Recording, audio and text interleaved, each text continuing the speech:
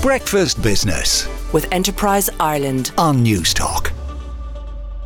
Let's have a look at the main business stories in the newspapers and websites. Caught Caden in the Irish Examiner reports that the Central Bank Governor Gabriel Makhlouf said the European Central Bank Governing Council should remain open-minded about the path of interest rates, but suggested it would maintain rate levels for a sufficiently long time. Mr. Makhlouf said that financing conditions were dampening demand, which was helping to push down inflation. At the most recent meeting of the ECB, its President Christine Lagarde hammered home the message that the central bank was not for cutting interest rates anytime soon, but financial markets continued to bet that squeezed conditions in the Eurozone economy will force it to cut before the summer. Mr. Makhlouf added that other factors could fuel inflation further if they are not managed appropriately, including investing in housing and climate priorities. He also warned that Ireland's small export-led open economy was more exposed than others to negative external shocks arising from reduced global trade integration.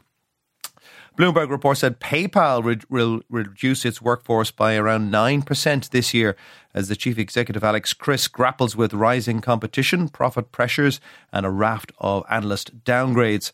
In a letter to staff, Mr. Chriss said the decision was made to right-size the company through both direct cuts and the elimination of open roles throughout the year. Affected staff will be notified by the end of the week, according to the letter. PayPal employs around 2,000 people here in Ireland, so the cuts, if carried out proportionately, would equate to around 180 jobs. PayPal employs around 29,900 workers worldwide.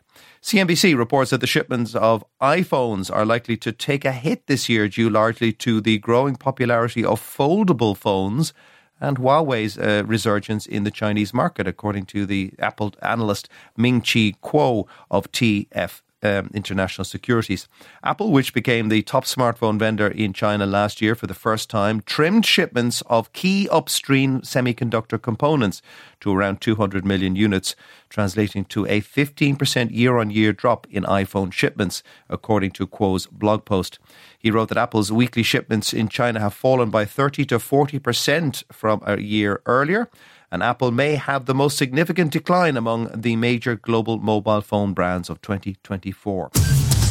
Breakfast Business with Enterprise Ireland on News Talk.